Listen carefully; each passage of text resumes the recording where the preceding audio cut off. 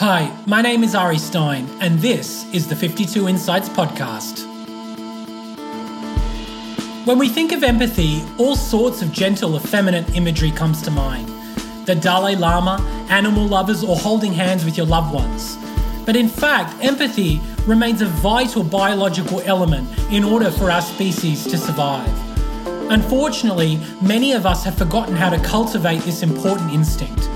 Without empathy, it would be very hard to live any type of productive life. In fact, we need it in order to collaborate and understand others. There is said to be a dearth of compassion at the moment. All sorts of urgent discussions going on about the lack of empathy in the world. They use the word polarization. What does it mean to show compassion or relate to someone else's feelings? This forms the intellectual engine behind the work of Ennikko Tumola, a new and talented Finnish artist, designer based out of London, who's been causing quite a stir with her unique and unorthodox projects. Her goal is to bring people closer together through spontaneity and discussion. Working all over the world and with a range of tools, she's earned praise from many quarters for her unconventional approach. From reworking the interior environment of the Finnish Parliament to creating controversial board games. What I love most about Enni is the thoughtfulness behind what she does, a commitment to raising consciousness through art, making us think hard about our private and public spaces, and the rules we embed in our daily lives. We need to think how a lot of this needs a serious reconfiguration. In a world where your echo chamber is now de rigueur, we need artists and practitioners like Enni to show us a new brave world where meaningful exchanges are encouraged. Depending on what offends you, there is language in this episode. Here is my chat with artist-designer Ennikko Tumola. Enni, welcome to the 52 Insights podcast. Thank you so much. It's a joy to be here. Thanks for having me. Yeah, it's so great to meet you virtually. Although that's probably not the most sympathetic way to start it. I'd love to probably meet you more in person. I guess where I wanted to start with all this is, empathy is a hugely important topic. And from what I understand, you call yourself the world's first empathy designer. Is that correct? Indeed. I'm an empathy designer and artist. Right. Well, so from what I understand, you've coined this term or explored it, you want to explore it in some way, which is what you think of as a global empathy deficit, or as you nicely phrased, the globalization of indifference. So maybe we should start with the problem rather than the solution. And let's kind of explore what you think the globalization of indifference actually means, if you can unpack that for us. Sounds great. Well, as a designer, I think starting with the problem is always a good way to go. Firstly, I have to say I can't take credit for the globalization of indifference. That was actually Pope Francis who coined that term. So let's give credit where credit is due. But as you mentioned already, the empathy deficit is really, I would say, a sort of a growing concept. It's something that's been talked about by everyone from Barack Obama to Pope Francis, who I recently mentioned. And I feel like it's an issue that is increasingly penetrating our consciousness. I fundamentally believe it's one of the biggest emergencies of our time. I think it underpins a lot of the symptomatic issues that we're seeing in our society and in our community around the sort of growing divides that we are facing, whether we're talking here in the UK where I'm based or more globally. But fundamentally, the empathy deficit, it is about the sort of growing lack of empathic concern and perspective taking. So it's really about these issues that we have in not being able to understand where each other are coming from, what each other are thinking or feeling, or what our experiences might be. So fundamentally, research supports this as well. There's an ongoing long research study, for example, from North America, that measures empathic abilities amongst college students every year. They've been doing this study since the late 1950s. And the measurements have taken an incredible deep dive in the last couple of decades. This is just one of the sort of more scientific examples that really proves the fact that we have less understanding of each other than ever before. What did it actually find? So it measures what we broadly call perspective taking and empathic concern. So this ability to be able to understand someone else's experience or their thoughts, to be able to literally put yourself in someone else's position. So it looks at arguments or statements from different points of view.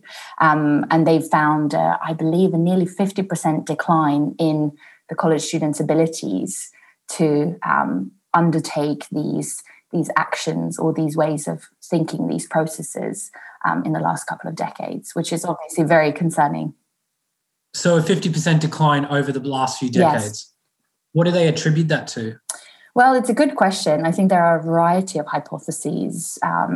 This to be clear, this is a study from North America, so it is a Western study, and that's something that's quite important to point out. Actually, most empathy research comes from North America, from Europe, from Western cultures.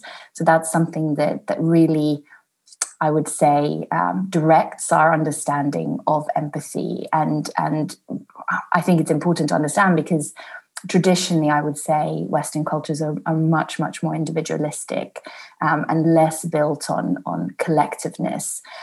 So that's something that I think is important to take into account, because I think often the criticism of empathy comes from this question of whether it's something that we can actually scale to larger groups or to more collective environments. I would say that's very much directed by the sort of context of the research. There's amazing studies as well from more traditionally Eastern cultures. Specifically, there's a study that I often refer to from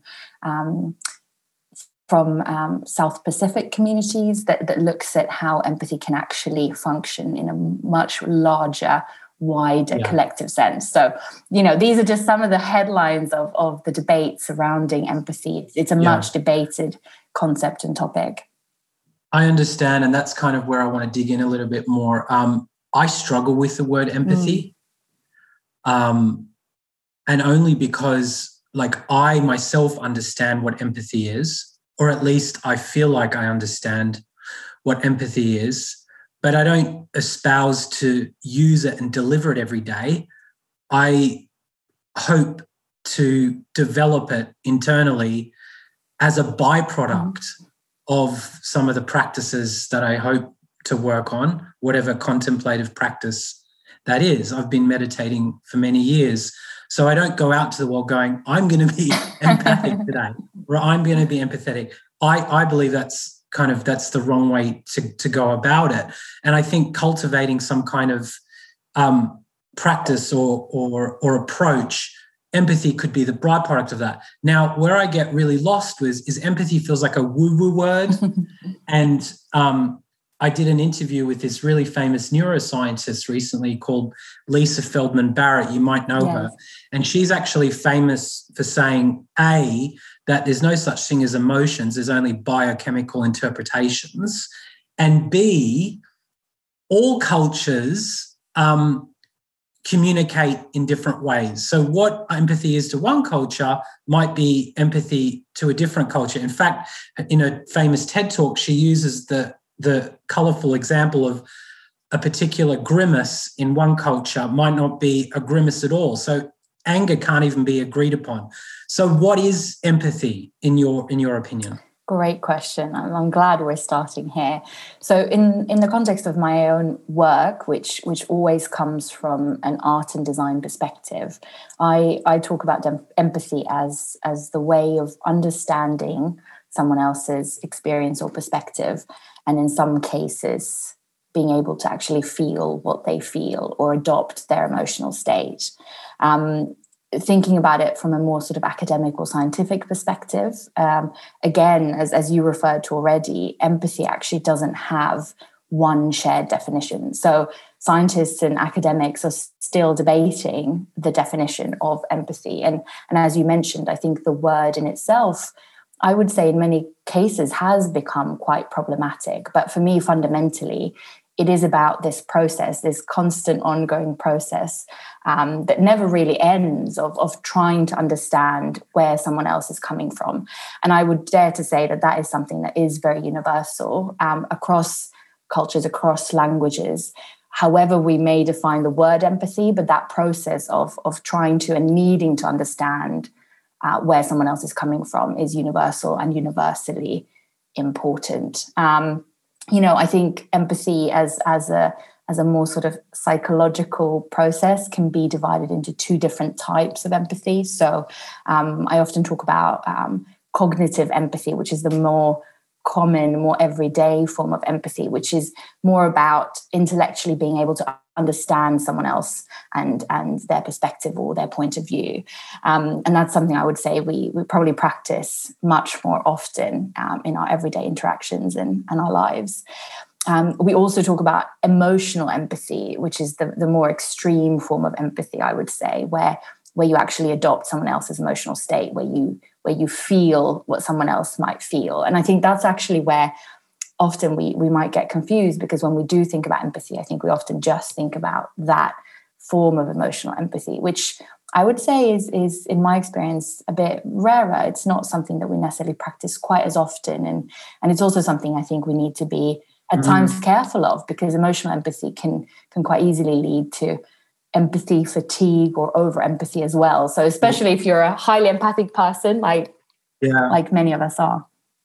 Yeah, it's funny you finished on that note, because I was going to bring up the psychologist Paul Bloom, who makes an argument against empathy. Yes. And what he calls rational compassion. I was looking at his work yesterday, preparing for this discussion, and I knew his work. And every time he says against empathy, I get angry. I know. Well, he is provoking deliberately, isn't he? He is, and he's a very troublemaker. Cleverly, but yes. He's trying to make the point, which is fair enough, which is by over-empathizing, you can actually elicit anger. That's one of the examples he uses. Or inaction.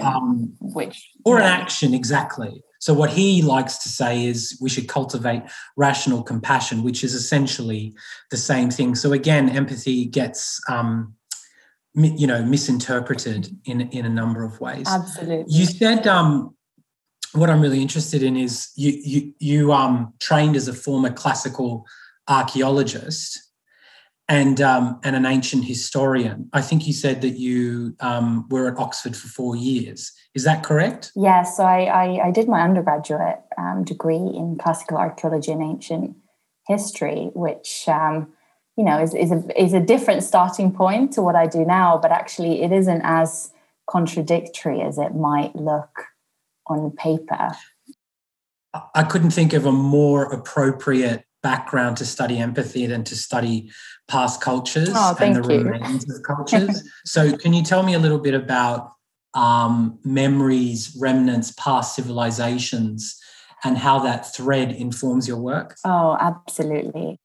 For me, it probably comes down to this inherent curiosity that I've really always had into people and how we behave, how we think, how we feel, and why we do the things that we do, and really starting at the foundations of well, in this case, Western civilization, where so many of the systems that we still use today, that we still form our lives within or around, actually stem from this time. So I was primarily studying ancient Greece, ancient Rome, Egypt, Persia, really the entire sort of classical period, and the history, both in form of original written source texts, but also material evidence. So my degree was unique in the way that it combined both archaeological evidence as well as written evidence. And I would say, to be honest, I think this sort of approach of research and investigation and really trying to understand where our behaviors come from, where the way we interact with each other really stems from. And then primarily, I would say that the systems that really govern our lives, where they were founded, why, by whom, how, that is where really it started for me. But it's still such a core part of my work, because I really do tend to approach design from a more systemic perspective. So having this grounding has been invaluable. And to be honest, I think whether we find it hopeful or depressing, the truth is that very little in how we behave and act has changed in these thousands of years. I think the tools and the mediums we might use, those have evolved, but actually what we do hasn't changed very much, or what we need or what we want. Yeah, I'd like to kind of dig into that a little bit more. It seems it's a real source or a real point of contention at the moment. There is a lot of, bodies of research, reams of research and thinkers that conclude that, the world has gotten infinitely better. Mm-hmm. And that, the state of our civilization has improved immensely from, the way that we treat each other to the circumstances around healthcare. And, you only have to peel back the layers and to another time where, we were brutals. And you say we want the same things, but, at some point I'd potentially argue that we potentially don't want the same things in a way. I mean, I would say that violence has always been a part of our culture. And now I think the way that we look at the world has potentially softened. And I'd like to know how you think, when you look back at past civilizations and cultures, the contrast there between, how we treat each other. Yeah, it's a great question. I would say, I do agree with you in the context that you talked about. Obviously the realities of our lives have changed immensely, and in the sense of what we need to do now for survival, obviously depending on how privileged you are and where in the world you might have been born, what your everyday reality is like, that obviously varies greatly.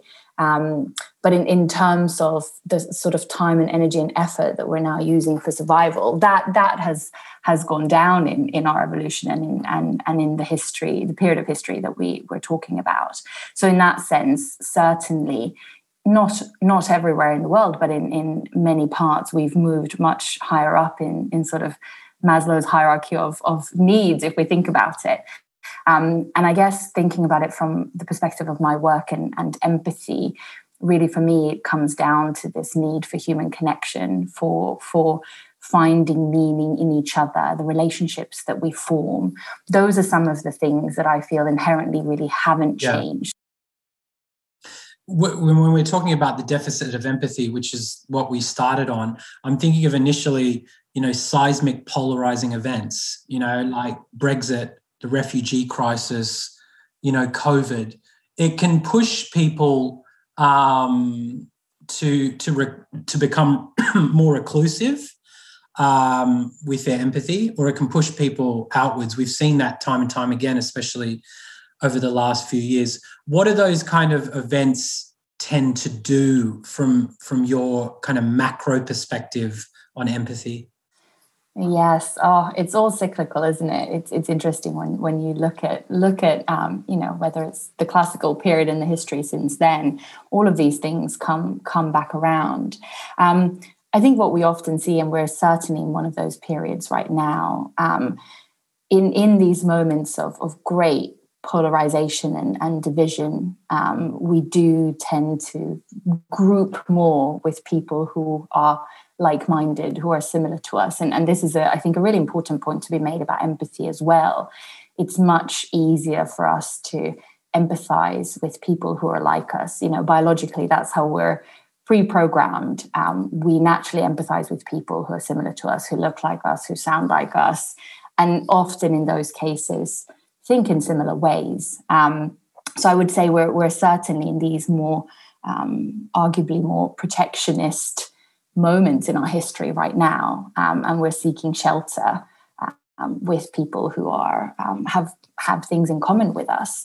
And that, as I said, that is really sort of one of the foundations of empathy. However, and this is again going back to my practice as an empathy designer and artist, this is really where I feel my work comes in, because it is possible for us to consciously learn, to practice, to broaden our empathy, to extend our empathic abilities, what I call as flows of empathy and the directions of them. But what I really struggle with, and sorry to interject, but I think this is super, super important. I'm thinking about this larger idea, which is empathy in the face of turbulence. And so, I'm trying to think of the evolutionary aspect of empathy in the face of turbulence. It's very rare. I mean, we saw this in World War II. Hardly any countries wanted to help or turned away. We know that now. I'm just trying to figure out how we cultivate empathy in the face of turbulence, because your initial instinct as a person or a group is to hide from trouble. And so to come out of the cave, so to speak, and to really tap someone on the shoulder or to help them almost feels like an impossible task. So I'm just thinking about that's how nationalism is bred in that case. How do we protect the people around us? How do I protect myself? So empathy in the face of turbulence. Again, I'm going to bring it back down to design and art, because I feel like a lot of these are starting to become really interesting challenges for design as well. How do we actually bring this need, or I guess this importance of empathy and broadening our sort of understanding from the individual to a more bigger collective sense into the ways in which our societies operate. So going back to what I was saying earlier around this more systemic approach, I absolutely agree with you. None of the systems or the services that govern our lives are really designed or created or built in ways that in any way encourage us to empathize or to, I would say, foster these more deeper, emotionally meaningful connections with each other. What part of the system, though? Well, which system, which context? So, I think we could talk about specific examples there. But I guess going back to your point about this notion of empathy in turbulent times, I would say pretty much everything in our society discourages empathy currently. I don't think there is much that really fosters empathy or encourages us to look beyond ourselves or look beyond our sort of immediate surrounding. And I would strongly argue that is absolutely what we need. Empathy is the foundation for all collaboration and cooperation. Yeah, I want to kind of get to the design element because you do some amazing work. Let's just throw out a hypothetical for you, Annie. Tell me. Let's throw out a hypothetical. You have been appointed the city planner or the urban designer of a city particularly affected by a lack of empathy. You and me both kind of have touch points in Scandinavia, so maybe we should avoid them because they always end up on the top of the happiness list. So yes. Scandinavia and Finland. But, if we could think of a particular city in the world, I don't want to name names, and you were appointed someone who could kind of, tweak or augment some of the things in the city to encourage empathy, what would those things be? Oh, where to begin? Well, I'm going to go back to my empathy process and methodology, because as I've kept kind of stressing during this conversation, I'm a designer and an artist, and that's always my starting point. I'm not a psychologist. I'm not a social worker. I'm not a politician, even though I often collaborate with all of these people. So I always start from the design and the art.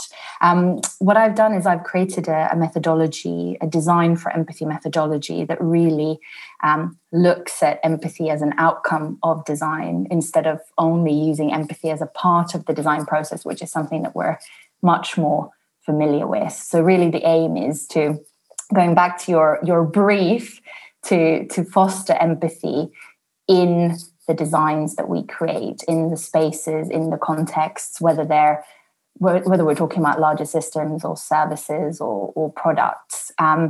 And really this methodology that I've created, it sort of focuses on 4 areas of culture, the way I describe them. And this would be where I would start. So if you gave me a brief to look at how to redesign a city or a part of a city, the 4 elements I would start with are the spaces. So literally the physical space and how the space currently may or may not foster connection. So, I think many of us are familiar with concepts such as hostile architecture. This is something that is very common now in city centres, where the division of public and private space is very ambiguous. We actually, especially in London where I live, we have a lot of private public space, privately owned space that is still publicly accessible, but the boundaries and limitations and the rules of that are very unclear. So physical space is absolutely the first starting point.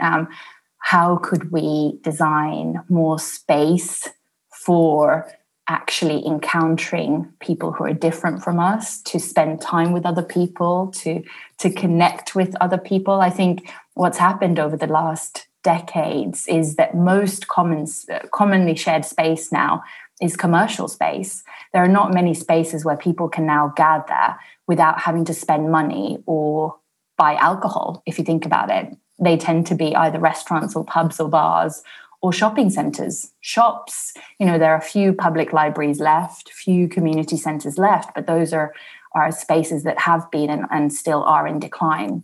So this notion of physical space, do we actually have space for empathy and connection, I think is a really important question. I've worked with the Finnish Parliament in the past, and you could look at the Parliament as a microcosm and ask whether there's space there for empathy and connection. And I would argue there really isn't.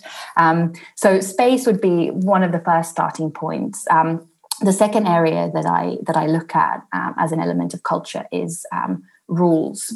I mentioned already these rules around public and private space, but I'm really interested in the unspoken, unwritten rules that really govern how we behave and how we interact with each other. So I'd be really interested in understanding, in this hypothetical city, what are some of the unspoken rules, the social and cultural norms that really dictate how we relate to each other. It's so interesting you say that, because I want to understand a little bit more, because from what I know about your background, you worked in agencies.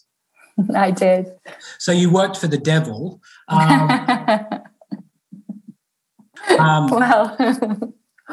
So what I find interesting about agencies is I want to understand a little bit more that you've worked in so many different departments of culture, so you have a very holistic overview of what empathy could be or should be. Corporations and its associated tentacles, I think, do everything they can to reduce the amount of empathy, unless it's to make you buy something or to encourage a type of consumerism, empathy to buy, which almost creates a type of hyper-individualism. I want that. That is me. It's not us, but it's me. So I want to understand what you learnt there, which kind of led you to leave. I'm not saying you left because of that, but what you learnt from that to encourage a different type of thinking. Goodness, how much time do we have?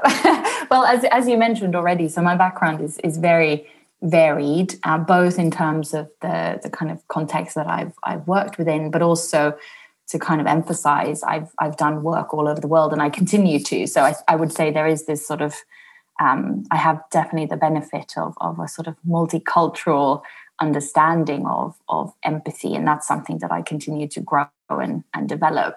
In terms of my background in agency, so I worked as a brand strategist for 5 years before I set up my own studio.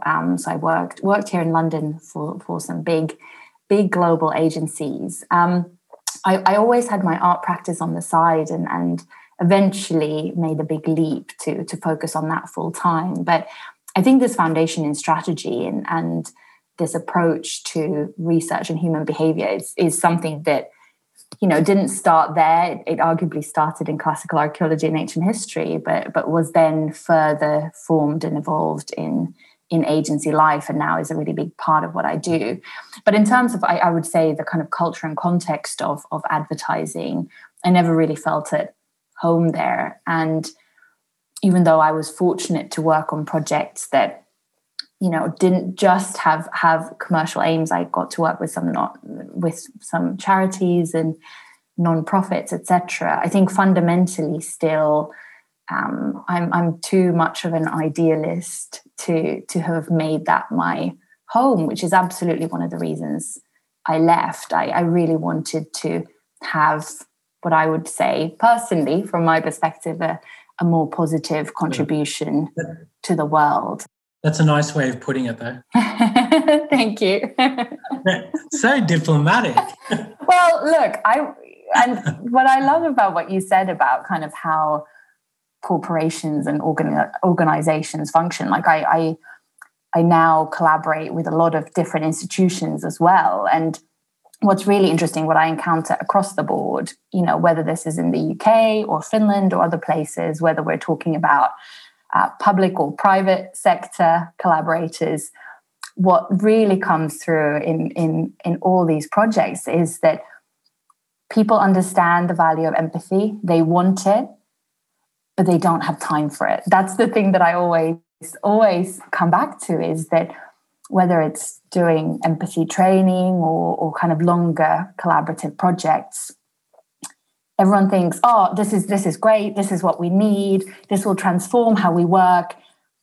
But I just can't do it because I need to do X, Y, and Z, and this needs to be prioritized. So it is very interesting what you said about how really those processes, ways of working, those cultures are not designed in any way to foster empathy. And that's something I really believe we need to change, whether that is within sort of public sector, governmental systems or in the private sector. I also think that empathy is a dangerous word for a lot of people. And what I mean by that is, by encouraging more empathy, it puts a lot of people out of work. Because what do you mean? What do you mean? Well, so what I mean by that is I think about the climate, and I think about being a vegetarian and stuff like that. You make different choices in your life when you're more empathic. You look at the distressed supply chain of eating animals, and I made a very conscious decision. I didn't want to be part of that. You think about the climate and how it's in distress as well. So I think about, we would be a very different population globally if empathy was a hard, solid piece of, your developmental curriculum.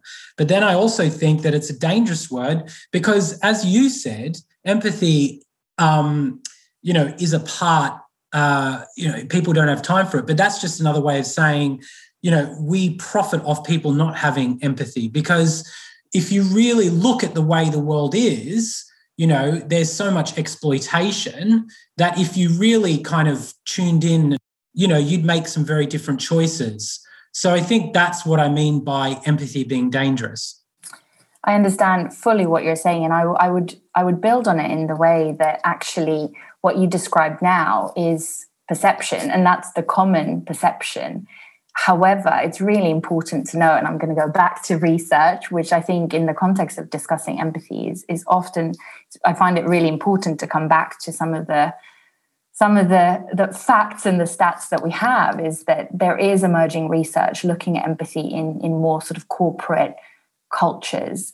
And from that, we know that companies with more empathic cultures, more empathic leaderships, are not only better places to work where people are happier, but actually they're financially more profitable. And this is, I think, where it comes down to is empathy can't just be a nice to have soft skill, which is how we currently see it and how we currently market it. And this is something I have to say I feel really strongly about. I think the current language around empathy even I find very problematic. We talk about it as a very feminine, soft, warm and fuzzy emotion. Now, none of those things in themselves are bad. Actually, all of those things are very positive. But I think in this context, we use that language to really disregard and bypass what I would call the radical power of empathy. And that's what I want to tap into, and I tap into with my work. And coming back to what we were talking about in a more corporate setting, until we stop seeing empathy as a soft skill, many companies now offer empathy training, this kind of more emotional intelligence, soft skill training. Yes, it's a step in the right direction, but it still doesn't look at the core of the problem because, as I said earlier, it still puts the weight on the worker, the employee, the individual to find ways to be more empathic in that every day that's been designed for them to not have empathy. Yeah, no, so totally. It's not going to make a difference. Yeah, no, totally agree. Well, let's talk about your work a little bit. What is the Be a Cunt game? I knew you were going to start with this. So Be a Cunt is a role-playing card game that's designed to open up conversations about sexual harassment. So this is an ongoing project that first started in late 2016, if we can think that far back. So before the explosion of Me Too, before some of the big changes that we've started seeing in our culture. But really, it was originally targeted at sort of young adults and teenagers to try and start challenging this culture of silence and break some of the taboos around this topic, which is still something that we find very hard to talk about. And really, the game aims to open up conversation. That's what it does. It's a starting point. It doesn't solve sexual harassment. It doesn't fully change the issue. It simply starts the conversation. Yeah, I'm reminded of, the way sexual harassment was described or coined in a way. Fran Lebowitz, the social commentator from New York, she said, every woman before Me Too was Eve. That's very I just well think it's said. a brilliant way of making you think about the problem. Absolutely. Well, look, I think the context for the game, it started in the UK, and now actually there's a UK English version, and there's also a Finnish version in Finnish language. But it really started from some shocking statistics that I read about how frequently young women specifically experience sexual harassment at school. And this was against the backdrop where the curriculum in the UK around sexual health and gender was over 20 years old. So it was written in a time pre-social media, pre-mobile phones, pre-things like revenge porn, which are such huge issues these days. And the idea with the game was really to, as I mentioned, to try and break the taboos around this issue, because it's not something that, according to my research, young people talk about at school, at home, or often not even amongst their friends. I think this is luckily now starting to change because of the evolution we've seen in the last couple of years. But when I first started in 2016, the research I was doing with people was harrowing. And the idea with the game was really to try and tackle it from a very different perspective. So building on the success of some of these very provocative board games and games that were becoming very popular at the time, I thought, well, what if we could actually create a context where a fun, seemingly innocent situation of playing a fun game with friends could actually have a deeper meaning and a purpose. So that's really where the game comes from. But I think the most important thing about it and why it has the impact that it does and why it is powerful when you play it is that the game is built around a simple sort of mechanism of situations and responses. And everything in the game, every situation, every word, all the language is based on people's real experiences. So it all stems from real research, word for word. And do I have this right? The winner is the one who is the worst sexual harasser, or? Yes. So the game basically puts you in the position of the harasser. Yeah. So the idea is that you're saying things and behaving in ways that you would never imagine doing so or would want to. And that's really what breaks the taboo and leads to very, very rich and often quite tough conversation. Yeah, and tough conversations are what we need right now. What about another project I'd be interested to know about, the Echo Chamber?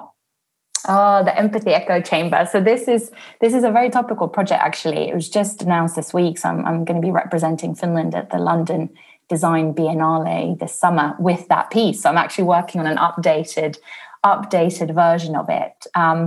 The Empathy Echo Chamber is an installation, and it really builds on this notion. It aims to challenge the echo chambers that we increasingly live in. And I would say arguably, well, since the first time I staged the installation, which was early 2020, right before the pandemic, in the years since then, I think our echo chambers have only grown. I think it's the first time ever where we can really live in a world, in a space that is curated completely by us, and we can have our own opinions and thoughts and what we know already, what we feel already, what we think already reflected back to us. So the Empathy Echo Chamber really reframes that and asks, what if these echo chambers could actually become positive spaces of exchange with other people? So instead of it being about you and what you know and think, it could actually be a moment where you have an important, meaningful exchange with someone else. So that's what the installation does. It invites two people to step inside, two people who don't know each other. And then through a series of prompts, it basically sets the scene for a moment of connection or disconnection. It depends on the people who step inside. Yeah. And so I'm interested to know if you've had any, just across all your work, you've done quite a few projects, any kind of out-of-the-box epiphanies or responses from people in the work? Oh, it varies hugely. I would say yes, sometimes they do happen, although they are more rare. I think often what I tend to do is I approach my work as more about planting seeds. Often what I see in participants and people who've taken part in projects is that it's really something that grows over time. It's really not about forcing empathy or forcing connection. It's not about in any way trying to manufacture it or push people to do it. What I really aim to do through all the work is create a moment, create a space, or create an exchange where it may or may not happen.